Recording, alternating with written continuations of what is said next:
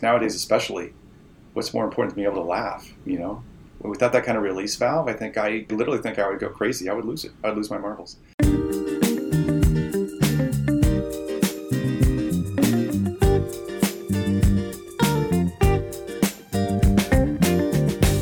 Welcome to the 80/20 Endurance Podcast. We have Mark Remy on the show today, and I'm your host, Hannah Hunstead. And I'm your other host, Matt Fitzgerald. Yes, Mark Remy, we're big fans of this character. Has been someone I've been following for a long time. He used to write for Runner's World magazine. He's just kind of like a running media guy, though listeners will learn that he does not actually consume running media, but like just brilliant, talented, deserves all the attention he gets and more. Yeah, super honest, like dry sense of humor, just tells it like it is. Basically our ideal guest. But as Matt said, he definitely takes the role of the man behind the curtain, Wizard of Oz-esque for Dumb Runner, and doesn't really market himself a lot either. Relies on like the support of his audience, which is growing, and rightfully so. But if you do want to support Mark and you enjoy this episode, you can do that by going to dumbrunner.com/support, and you can choose a monthly pledge, donate via PayPal or Venmo, or buy some awesome merch. Matt, I know your favorite shirt because you wear it like 3 times a week. Not is 3 times. I swear it's on a once a week rotation at a minimum, but it is a good shirt. It is your favorite. It says jogging on it. That just encompasses his sense of humor. So if you do want to support him, you can do that by getting yourself Matt's favorite t-shirt. I do try to build up Mark Remy because I kind of wish I was Mark Remy, to be honest. He gets to be funny, and he's a creative person who is in the running domain. I consider myself a creative person who's in the endurance sports domain, but I don't get to be funny all that often, and I feel like I do have a sense of humor that's just lying latent deep inside me. And so like in an alternative life, I would be Mark Remy. Yes. Well, we're starting to see more of that. If you didn't catch our swim race video on Instagram, shameless plug for that. I thought that was hilarious. Thank you. So your humor is coming out in some way. Watch some way out. It will. Watch out. Don't encourage me. Yeah, Mark, watch out. You got some competition coming. If consuming Dumb Runner content doesn't help you be a better athlete, Inside Tracker can. Wow. That was a next level segue, but go with it. We're going with it. Inside Tracker, in all seriousness, has definitely helped me in my performance as an athlete. Things I didn't know that are happening inside of my body, I learned through a simple blood draw. So learn more about them at the link in our bio. And then a big thank you to all of you for listening to the podcast. And if you got 2 seconds, give us a rating. 5 stars would be appreciated. But we do love honesty. So if you have some comments, leave a review as well. What the hell's happening inside your body? It's for me to know. All right, enjoy the episode, everyone. Mark Remy, welcome to 80/20 Endurance, the podcast that's 80% tongue-in-cheek and 20% tongue in the other cheek. Thanks for being here, man. Thanks for having me. Mark, we're so pumped to have you. I hope this is a comedic episode. We've had some pretty serious guests in the past with a lot of knowledge. Oh, way to put him under the fire right away, just right off the bat. Not to say that you don't have that. So, yeah, you've had guests with knowledge, now you have me. Is that what you're saying? Yes, and you'd better perform. I get it. This had better be funny. I know my role. I've made peace with that. I'm okay. I mean, yeah, come on. When you're the man behind Dumb Runner, you have to assume that when you're on a podcast, this is what we expect from you, okay? But yes, the man behind Dumb Runner. You have an Instagram, a Twitter, one post today that I actually laughed out loud at. I'm gonna read it off here. What do you mean, actually? Yeah, actually. Come on. He's actually funny. Actually. Well, you know how some people say, like I laughed at this. Like it was an audible laugh by myself in my studio apartment, you know. I'm having some fun. Okay, so the tweet was, man can't remember last time wife initiated a run. And it's like him sitting in his bed, and he just looks so disappointed, like contemplating divorce, and then the wife in the background just soundly sleeping, and I just loved that. Yeah, you sort of have to see the stock photo to get the full effect. Yes. Yeah. I'll insert that tweet in the show notes for everyone's enjoyment. But apart from your hilarious tweets, you also have some great comics, and I would love to act one out right now. And I know this is going to be kind of weird because people are listening to this audio version, but I do have a liberal arts education, which bodes well for me in this scenario. You can do it. I can do a little bit of everything. So we're going to act one out right now. And Mark, you're the police officer in this scenario. Is that correct? Oh, man. Okay. Here we go. I'm going to tee it up for us. There's a woman in the car, and there's a police officer at her window. And I am the woman in the car. Here we go. Morning, officer. Was I speeding? You have a 26.2 sticker on your car, ma'am? Yes. Why? I ran your plate. You entered one marathon in 2014 and dropped out at mile 15. I can explain. Step out of the vehicle, please. That's too good. It's too good. Yes. Okay. I think here's my theory. I'm going to present a theory about why you're funny. Well, I just think the reason for me as a fan, like that your satire is so consistently on the mark. You've found this perspective where you're half insider to running, and you know everything about it, and you speak to runners as a runner. But you've got this other perspective simultaneously that is half outside of running, like almost like an alien, ethnographer who's descended to Earth and like is studying this running culture. And is like, WTF? Like, what is up? Is that? I think that's fair. Yeah, I think that's a fair assessment. Yeah, and in fact, the last book that I wrote, and I've been meaning for years to write another book, and I just haven't. That's another story, but. The last book that I did write and publish was Runners of North America, and it was kind of what you're getting at, which it was like me as an ethnographer, anthropologist kind of guy, studying different kinds of runners as like species and subspecies. And right. Stuff. As far as I can tell, it completely flopped. the book did that, which is puzzling because I would thought it was like maybe my best book. I had such high hopes for it. Yeah, it kind of languished, but that was the whole point of that book. And it's it's the point of a lot of stuff that I do is trying to like keeping one foot in the camp of running insider kind of person and another foot as like outside observer kind of person commenting on that other world. Just to follow up on that, like, do you feel, and just be honest, do you feel like a genuine kind of tribal affinity to your fellow runners, and at the same time, like a genuine disdain for your fellow runner? Disdain is such an ugly word. I prefer contempt. No, of course not. Of course not to the latter. No. Okay. So that was a no. That's a little disappointing, actually. Like, because I enjoy feeling disdained by you. So you're underselling. Well, there's a lot to unpack there, Matt. Maybe that's between you and your therapist. But I can't speak to that. Maybe it's the case that a lot of runners, maybe most runners, have a kind of self-loathing thing going on subconsciously. Like they kind of know how ridiculous some of the stuff is that they indulge in. I can only speculate. To kind of go back to your first point, I certainly feel a kind of tribal affinity with other runners. When you've been doing it and enjoying it for as long as I have, it's kind of hard not to. I mean, I'm one of those people who feels that runners in general are some of the, finest, most decent folks you can hope to meet. Amen. I'm kind of corny that way.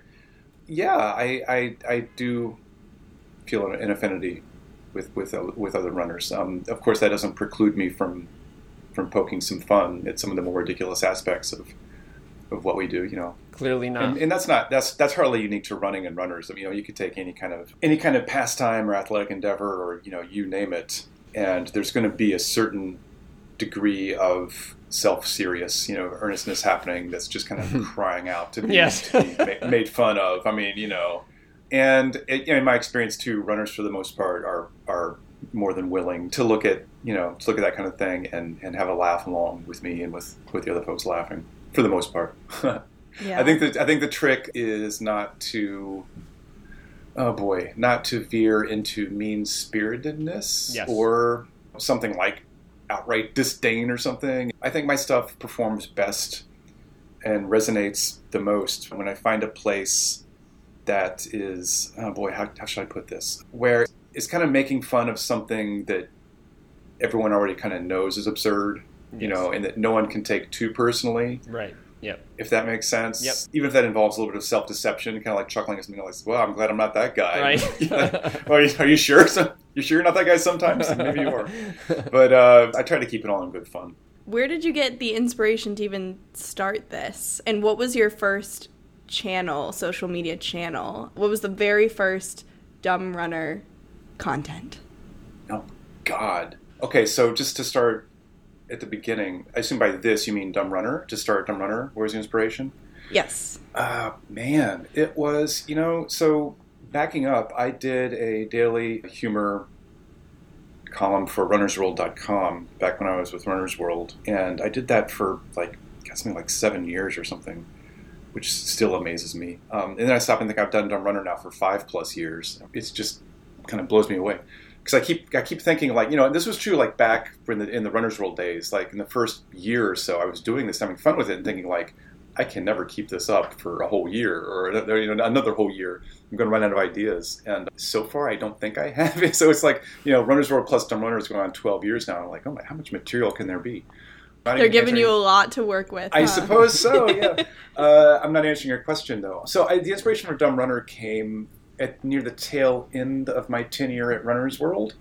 My contract was up at the time, and I had been working as a contractor for Runner's World since moving from Emmaus, Pennsylvania, out here to Portland, Oregon. When I left the office, I became a contractor and that kind of thing, which was great. And I was kind of doing the column and some other things and some magazine features. And that kind of started to peter off after a while, partly just kind of burnout, partly just a bunch of factors. And eventually, Runner's World, and actually Rodale, the parent company, was up for sale, and it got bought by Hearst Media. So there was that whole thing going on. And sort of in the middle of all that kind of flux, I just decided to kind of step away from Runner's World and launch my own thing, which I'd kind of been toying with for a while. And that thing was Dumb Runner, and I figured I'd been doing it for a while, and I thought I was pretty good at it, enjoyed it, so why not have my own thing and be my own boss, and no one can tell me what to publish and what not to, for better or for worse. I can be my own editor, and with all the thrills and chills that entails. So I just did it. And the very first piece of content, I honestly can't remember what the very first thing was. I can I'll tell have to you, go back in the archives for this. Yeah, well, I can tell you that one of the first things that I published was penis related, and I don't want to get into it now, but it was a bit on the risque side. You really came out with a bang. You were like, I'm my own editor. Yeah. Here we go. So to speak. Yeah, exactly. I can finally write that penis article I've always wanted to write. And I did. I can't tell you, with anything, that I think this is true across the board of writers in general. When I look back on some of the earlier stuff that I wrote, this includes Dumb Runner, I'm kind of boy, that's awful, or that's terrible, I shouldn't have published that, or it is what it is. And today it's 5+ years later and still going for now, at least. Yeah. That intrigues me, that power move you made, let's just call it that, a power move. Because I go fairly far back with Rodale, having been a contributor to Men's Health and Runner's World and different publications, and had books published through Rodale. And so I was never really on the inside. I think I visited Emmaus once. I knew a bunch of people there. There were relationships. And the sense I got was that it was pretty buttoned down in terms of corporate culture. And of course, people are writing about sports and fitness, and so it had to be fun. People are probably generally pretty passionate about it, but that it was kind of corporate in its way. And then to leap from that to an environment where, and if the premise is wrong, you can say. But to leap from that to anything goes, I am my own boss, total freedom. The only constraints are those I put on myself. What was that like? And was that, in a sense, what it was all about? Not exactly. And I would take issue with one thing you just said, one part of your premise, which is that Rodale was a corporate-like place. It wasn't, in my experience. In fact, just the opposite. Not that I've had a lot of corporate business type jobs, but I've had brushes with those environments and known people who worked there and everything else. I can tell you that Rodale, for me, was just an amazing place to work. And pretty much every kind of, hippy-dippy cliche you ever heard about Rodale and working at Rodale, or Rodale Press, as it was called originally, was probably more or less true. They were into recycling before anybody else, and organic gardening, and like people there, in my experience, generally did feel passionate about the things they were doing and making the world a better place and helping people live better lives. And it wasn't just rhetoric; it was the real deal. And I was thrilled to be there. Speaking to your larger point, there were constraints, of course. I mean, anytime you're working for someone else, even in an environment like that one, there are guardrails and do's and don'ts, and you can't just, publish anything you want willy-nilly, and it just doesn't work that way. Boy, that said, I think it was impossible for me to work in those environments all my professional life up until 5 years ago, and then all of a sudden to flip all that off with like a switch and say, now I can publish anything, I'll go crazy. I don't think it quite worked that way for me. If anything, it made me a little more conservative, maybe, in what I decided to publish and what I wrote and how I wrote it and what not to write and publish. Interesting.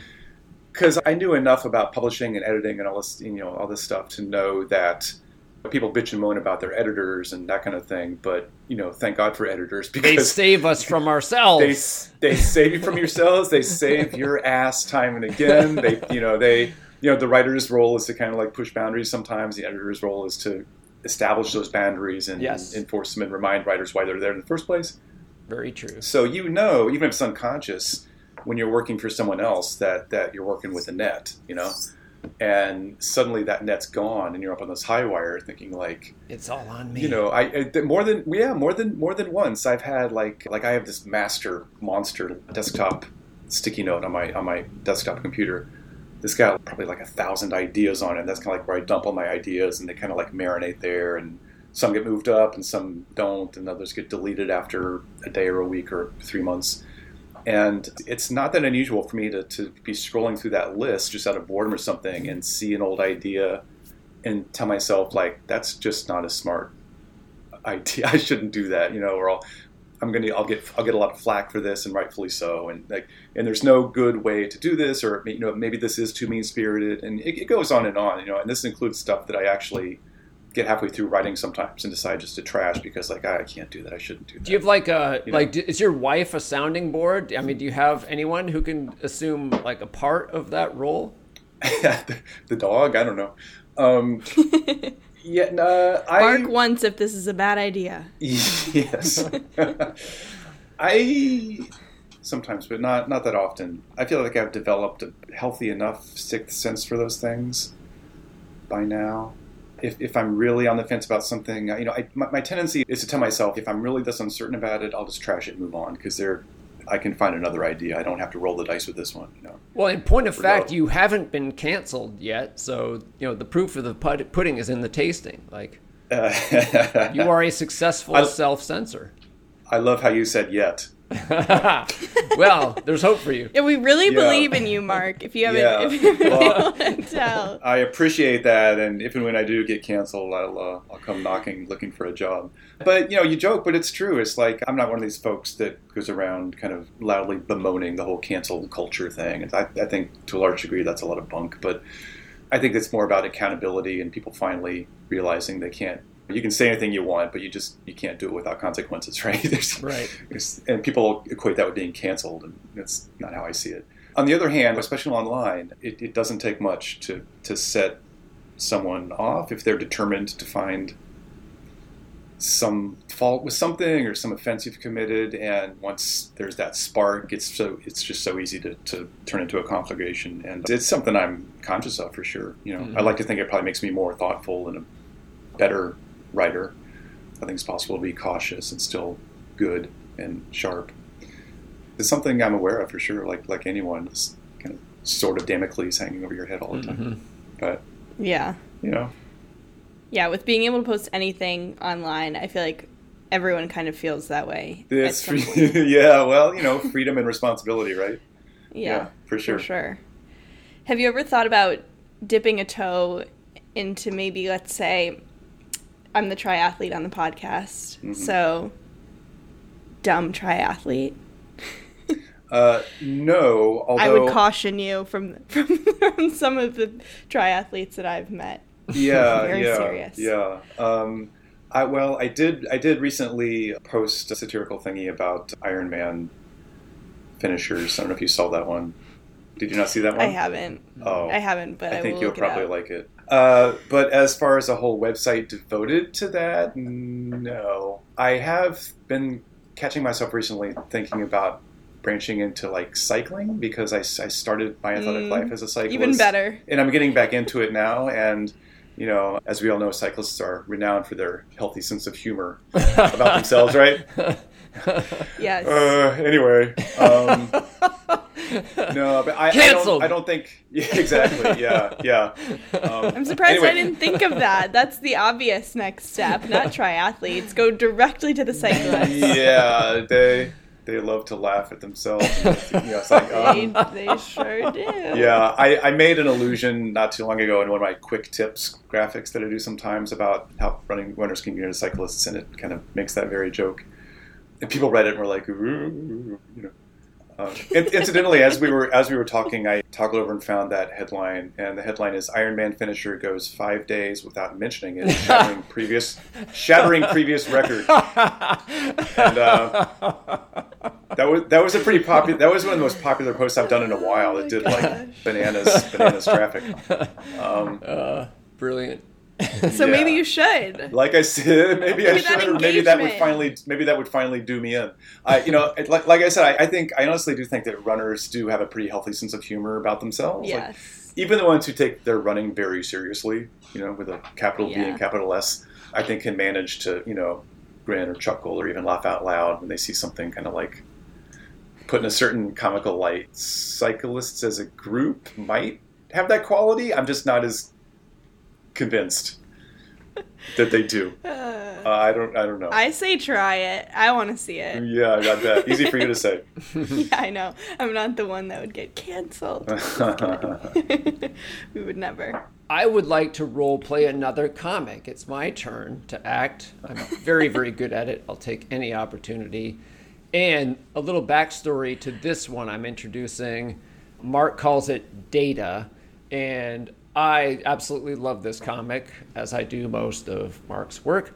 But this one, I happen to be writing a book about pacing, and it has themes of device overdependency, which is like the other pandemic that's going on right now that I'm trying to do something about. And so when I saw this comic, I'm like, this needs to go in my book. I love it. I reached out to Mark.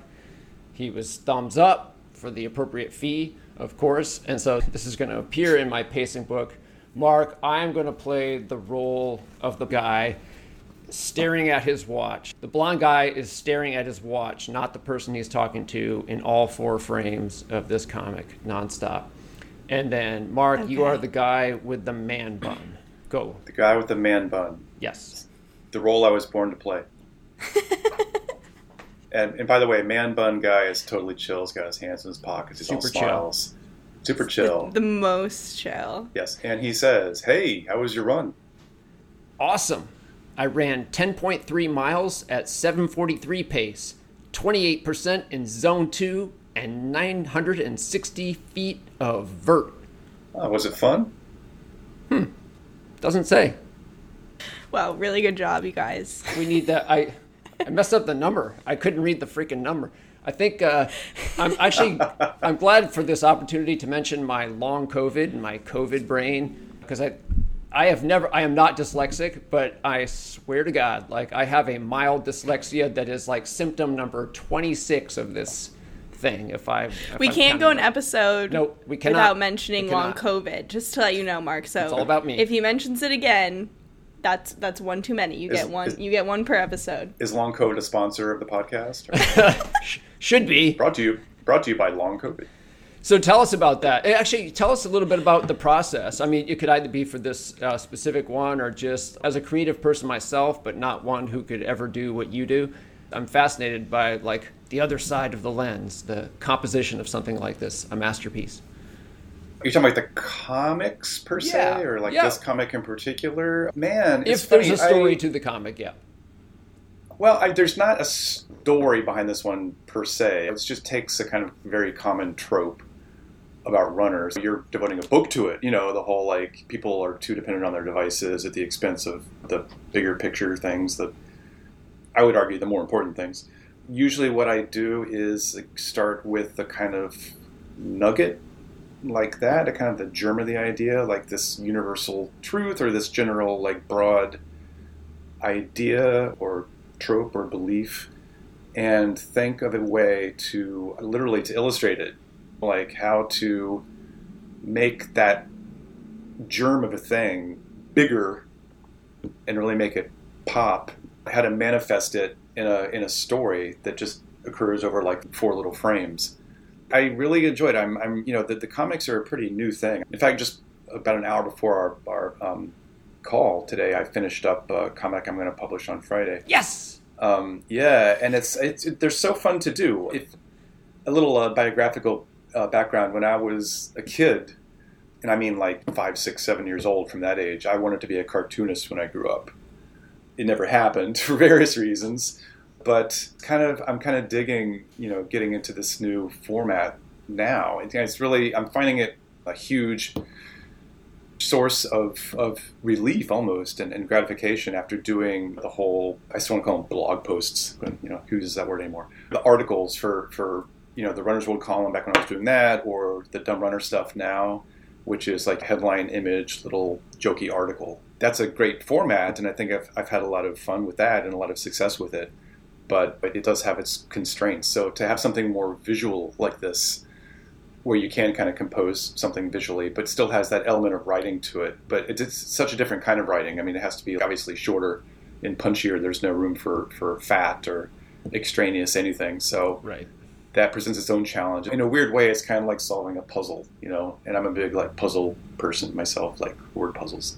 So it's really interesting. You've heard about being in the zone, right? Like this, you're like in this state of flow.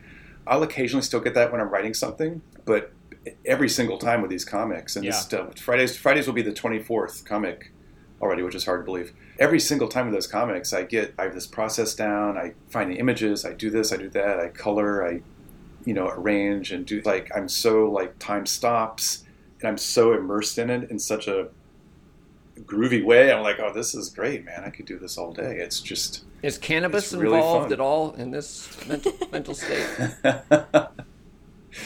No, it's not. Although we're here in Portland, where it's not that. Here we go.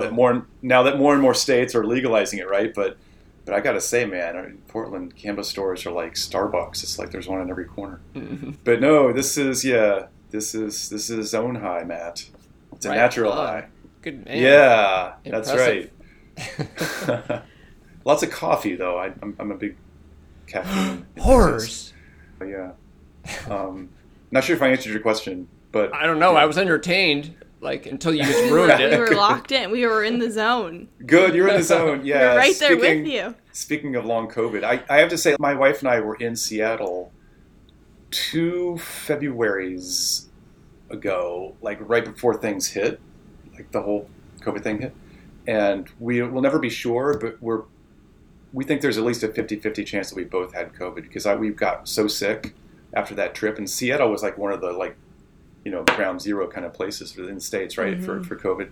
And man, I swear, it's like my brain hasn't really felt quite right for the past year and a half, whatever it's been. Like I mean, it might just be, pandemic brain in general, which I think everyone probably has at this point, but it's weird, man. Interesting. So we have COVID to thank for the comics, is Maybe. what you're saying. Again, we'll this never podcast know. is brought to you by Long COVID. By Long COVID. Oh, yes. I don't know. I'll never know. But I felt awful.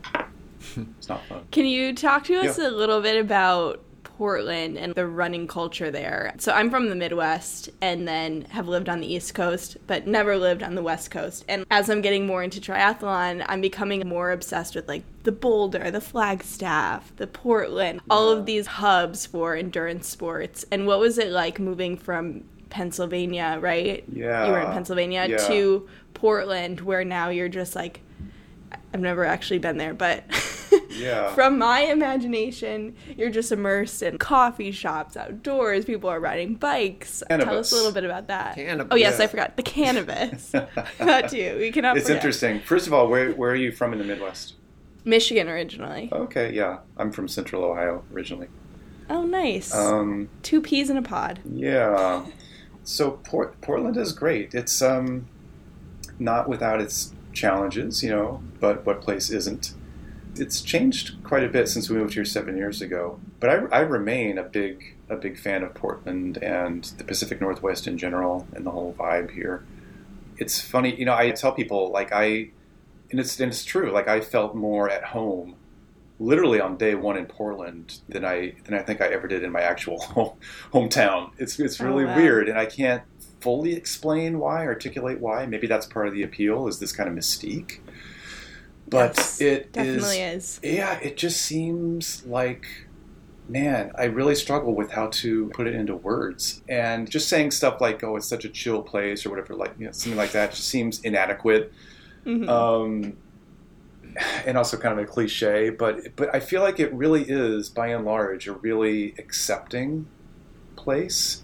Folks just kind of do what they want to do, and no one really hassles them about it or judges them, or the whole like keep Portland weird thing is a real thing, at least to some degree still, and I respect that a lot. So I grew up in Central Ohio, moved to Eastern Pennsylvania. From there, lived in Manhattan for 6 years, and then back to Eastern Pennsylvania. Somewhere in there, lived in Vermont briefly, very briefly. And have traveled all over the place, running and biking and everything else. And I can tell you with a high degree of confidence that in my experience, Portland at least is the most bike and pedestrian friendly place I've ever lived, that I've ever run or biked in or just walked around. The motorists here this is not universal. There are always jackasses wherever you go, behind the wheel, and like road rage and all sorts of, I've had my fair share, trust me. But by and large, motorists here will stop to let you cross a street, even if it doesn't appear that they have to. By state law, they do have to, but a lot of people ignore that. They're very deferential to pedestrians and cyclists and that kind of thing, is my point. More so than any other place I've been. So that's good. That's cool. It's a beautiful place. I still get a thrill every time I'm running or biking or whatever, and just kind of like glance in one direction and see Mount Hood in the distance, kind of like peeking up on a clear day. I'm like, wow, that's just amazing, man. We're close to the ocean. The Oregon coast is breathtaking. It's just, I don't know, it's all good stuff. So I highly recommend being it. there, did moving there and being around more of the endurance sport. Oh, right, that was your question, Like, wasn't it? The running scene. Did that scene. inspire you? Yeah, did that inspire your work? Oh, it inspired my work. I thought you were going to say it inspired me to run more. The answer was no. Sure. But I guess we can talk about your personal running too. That's not Portland's fault. That's my fault. I'm just getting old and burned out. Did it inspire my work? Well, yeah, of course, in the sense that it's a great place for running, and I did run here and do run here. And anytime I run, even if it's by myself, it's a reliably good way to generate ideas. Mm-hmm. Like on a good run, when things are really clicking, I'll either think of things, like things will just kind of like bubble up in my head, or I'll see or hear something that'll spark an idea, or I'll have a conversation with a running partner that will spark an idea. And by the time I get home, I'll have 2 or 3 or 4 ideas to jot down before I forget them for possible posts or whatever, So yeah, so you got to buy another pack of Post-it notes. Exactly, that's for right. every run. Yeah. So yeah, it's inspirational in that sense for sure. Mark, I'm interested in knowing what kind of running media you yourself consume, and also how you feel about the current running media landscape. I will say, as a consumer Yeah. myself of running media, I become very attached to quality, and I don't really care where I find it or what form it takes, and that is why I am wearing one of your T-shirts right now. Hey, look at that! Yeah, Jogging nice. for those who are seeing the video. But yeah, I just I feel that there's a lot out there, and not all of it is quality. I naturally become a booster of stuff like yours, and stuff that's not at all like yours, but is also like really good and deserves to be noticed. Where are you with running media today? Oh, so this is going to be a total bust of a Q&A here, but I really don't consume. You're tuned out. Running media at all. I kind of am. Can I be honest? Like, even when I was immersed in that world, when I was like working at Runner's World magazine, the biggest running brand on the planet, even back then, I didn't follow the stuff obsessively. I was like, I did, of course, because it was my job to do that, and a lot of it got filtered through my own brain just in the course of my work. But even when I was like really fairly hardcore about running and racing and training, I never really geeked out on following big races or like doing deep dives into research and training news and all that kind of stuff. This is didn't. very revealing. And I suppose so, yeah. And that didn't do a lot for my imposter complex, which I have always had. Like, I'm such a fraud. Yeah, and duly so, it would seem.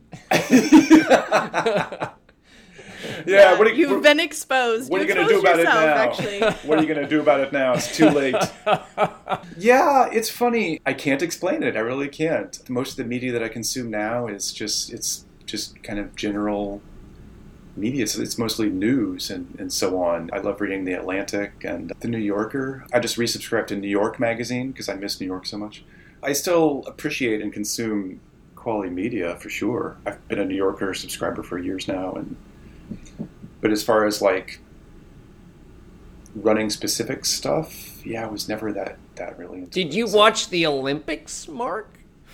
It's funny you should ask. I didn't. And that very question. Oh dear God. No. Done. This is a perfect example. This crystallizes the whole conversation you were having. I didn't.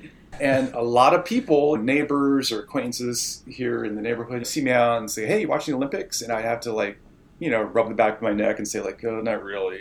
Because I feel like I should be into the Olympics. And I never really have been. I can't explain why. Maybe I'm like missing a gene or something. I just don't really. I get the appeal. I understand why other folks are like into them and wake up at 4 a.m. to see whatever final, with the time difference. That's never really been me. I can't explain why. I think it actually is a missing gene. It's very likely a missing gene. It might be. I've never been into sports either. Like, so people here from Ohio are like, "Oh, so you're a Buckeyes fan? You Browns or Bengals?" And they're like, that's football, That's right? funny. It was like, I just don't care. I never have. Nothing against those things. I just never have been into them. Right so on. What can I tell you? So now I have to ask the question. If you, let's say you were not the creator of Dumb Runner, right? And you don't and you are who you are. You don't consume really any sports media at all, it seems like. Right. Would you enjoy Dumb Runner? Like, would you consume your own media? So, like, if we're role playing. But am I still a runner in that role playing scenario? Yes. I think so. Okay, so let me backtrack just a little bit, backpedal maybe I should say, just a bit. I guess I do sort of consume running media secondhand. You know what I mean? Yep. Because I am on, Twitter and Facebook and so on. Lord help me. I kind of have to be there for these reasons. Otherwise, I like to think I'd be off it because it's just horrible sometimes. But I am on those platforms, and I do scroll around and see what other people are tweeting and retweeting. I kind of have my finger on the pulse in a loose kind of sense because I have to. So this is a great example. So the Chicago Marathon, just yesterday, I believe, announced that for this fall's race, they were requiring runners be vaccinated or have a negative COVID test within 72 hours pre-race. Are you guys aware of this? Have you seen this news? No. Nope. I actually wasn't, and I'm a Chicago resident. Well, so I'm well. embarrassed. Now look who's not consuming running media. I know. Okay. The tables have turned. I had to say it. I So- didn't want you to feel like you were the only one. Okay. Well, so this is a good example because I did see that via some tweets. I'm like, oh, that's interesting, you know. And I know enough at this point about, well, this is more a social media thing than a running thing.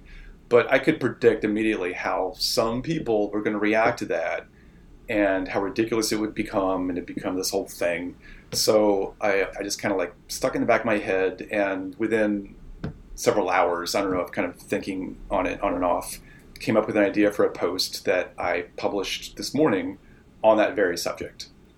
So if I blocked out all running media news, period, I'd kind of be shooting myself in the foot. Like I kind of need to have some kind of supply of that just to be able to stay topical sometimes, you know. I mean, some of the stuff that I publish is pretty evergreen, and some of it is perishable. Like it has to do with like something that just happened in the news or something people are talking about today.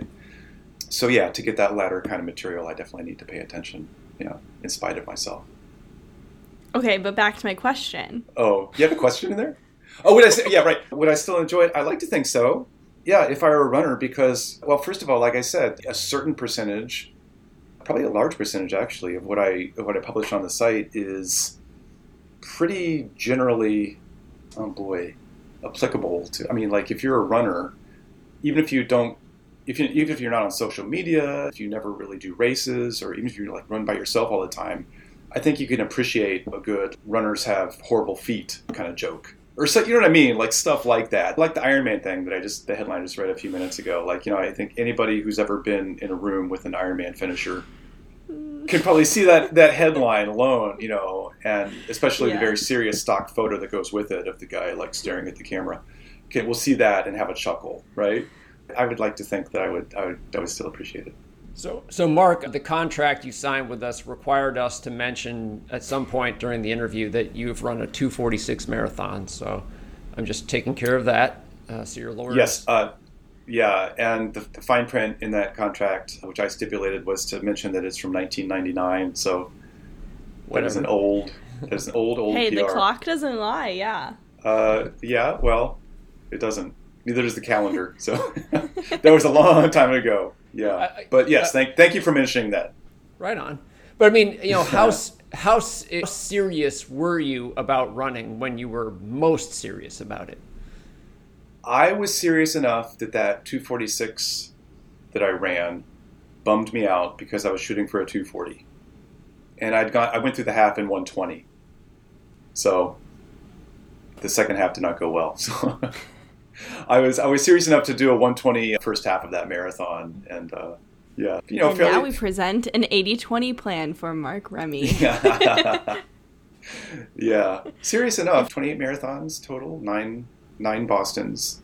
My best Boston time was a 2:51, which probably was more impressive than that 2:46, which was on a flat course in Columbus, Ohio.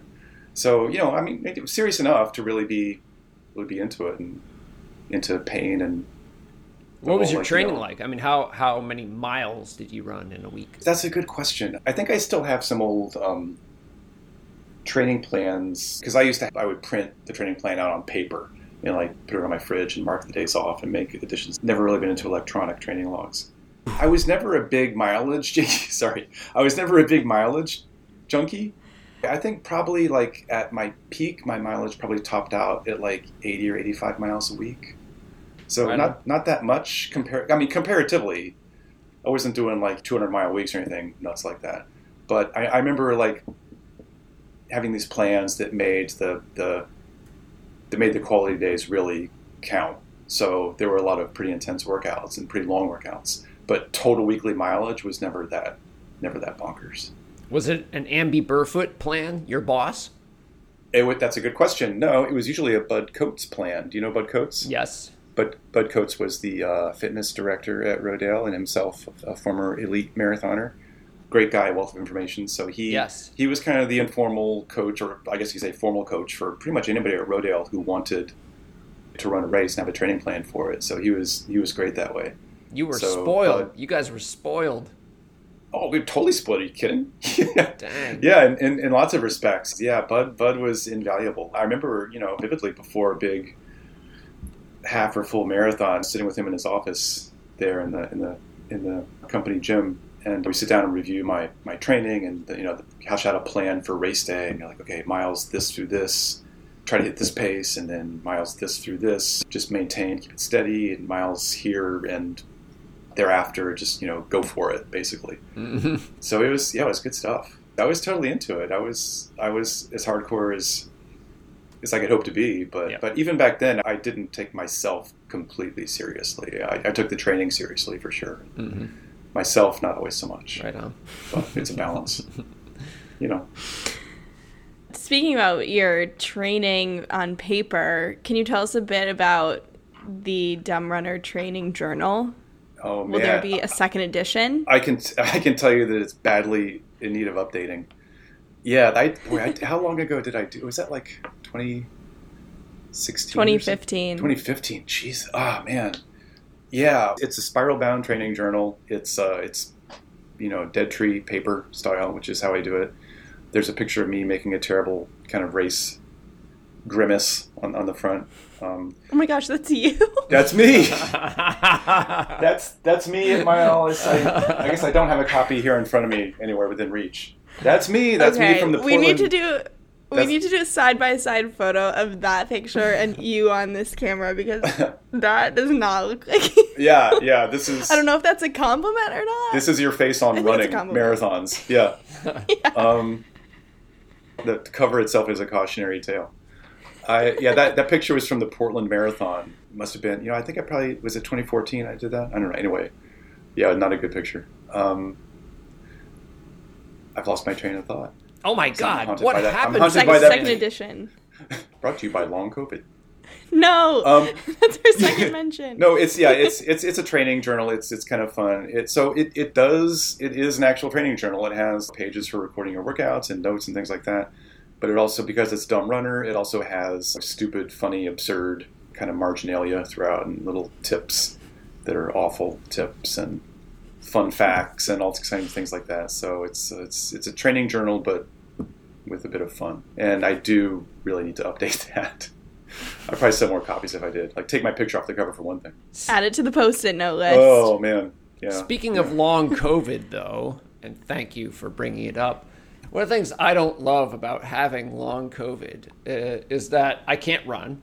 And it actually makes me kind of feel like I'm falling out of touch with some stuff. So, I mean, there are a lot of reasons I miss running, but that's definitely one of them. Back in the day, I used to use the fact that I was a writer and a coach as a reason to run. It was like a great motivator. I had a stint as a fake professional runner at age 46, just so I could write about it. But it was an experience I wouldn't have had otherwise. I'm wondering for you now, your 2:46 marathon is long behind you, and yet you continue to run. You are a creator in the running space. So does that keep you attached to running? Just like it's fuel for the muse, just to keep getting out there and doing it? Maybe it does a bit. God, as long as I just ask all the wrong questions of you. Matt, that was an incredibly dumb question. And here's why. Let me tell you why. No, I do a bit, and I certainly know what you're getting at, and that's certainly a thing. I think it was for me for a long time. It is less today, only because as long as we're doing confessions, please, during this interview, I've been running significantly less than I used to. That's for a couple reasons. One, I kind of stopped racing. I've retired from marathoning at least half a dozen times over my running life. That's the last marathon. I'm saying goodbye to the marathon. Like, I'll sign up for another marathon. And, okay, now that's the last one for sure this time. This time, I think it might actually be official. Unless the example I always give is if someday one of my kids wants to try a marathon or something, and I would maybe run it with them, that kind of thing. But, my kids are 8 and 11 years old, so that's sometime in the future. But otherwise, yeah, I kind of had lost my zest for racing, and I can't entirely explain why. The cannabis. the cannabis, the long COVID. It's a whole constellation of factors, and it's hard to tease them apart. Just getting old, I don't know. I just kind of lost my desire to race, and like, why am I going to pay $150 for this half marathon when I could just go out and run 13 miles hard if I wanted to? I don't need another shirt. I don't even like take medals anymore. I stopped accepting medals a long time ago. So it just was hard for me to get motivated, and I'm certainly not gonna. If I were one of those older type of runners who really gets into age group racing and placing my age group, I that might motivate me, but I'm just not that kind of person, I'm afraid. I have nothing but respect for the folks who are, but it's just never been my thing. So I've kind of reverted to cycling lately, which was kind of my first athletic love. I was a big road cyclist from like early high school through the way through college, past college, also kind of hardcore. So I've gotten more into that lately, actually. So that's kind of filled up this vacuum. These days I run maybe twice a week. And to be honest, it's for me, it's largely a social thing. I have a running buddy that he has young kids too, and so I don't really see him much except when we run. I like seeing him and chatting. We have great conversations and solve all the world's problems and that kind of thing when we're running, and vent to each other about this or that or whatever stuff is happening in our lives. And that's still amazing. I still love that. So if nothing else, that keeps me running with him, once or twice a week. Very cool. He is, yeah, it is cool. I think he is training for a marathon now, and I'm applauding him the whole way. But he's like, yeah, I'm going to run, I want to run 16 this weekend. I'm like, you have fun with that. All right. Good luck.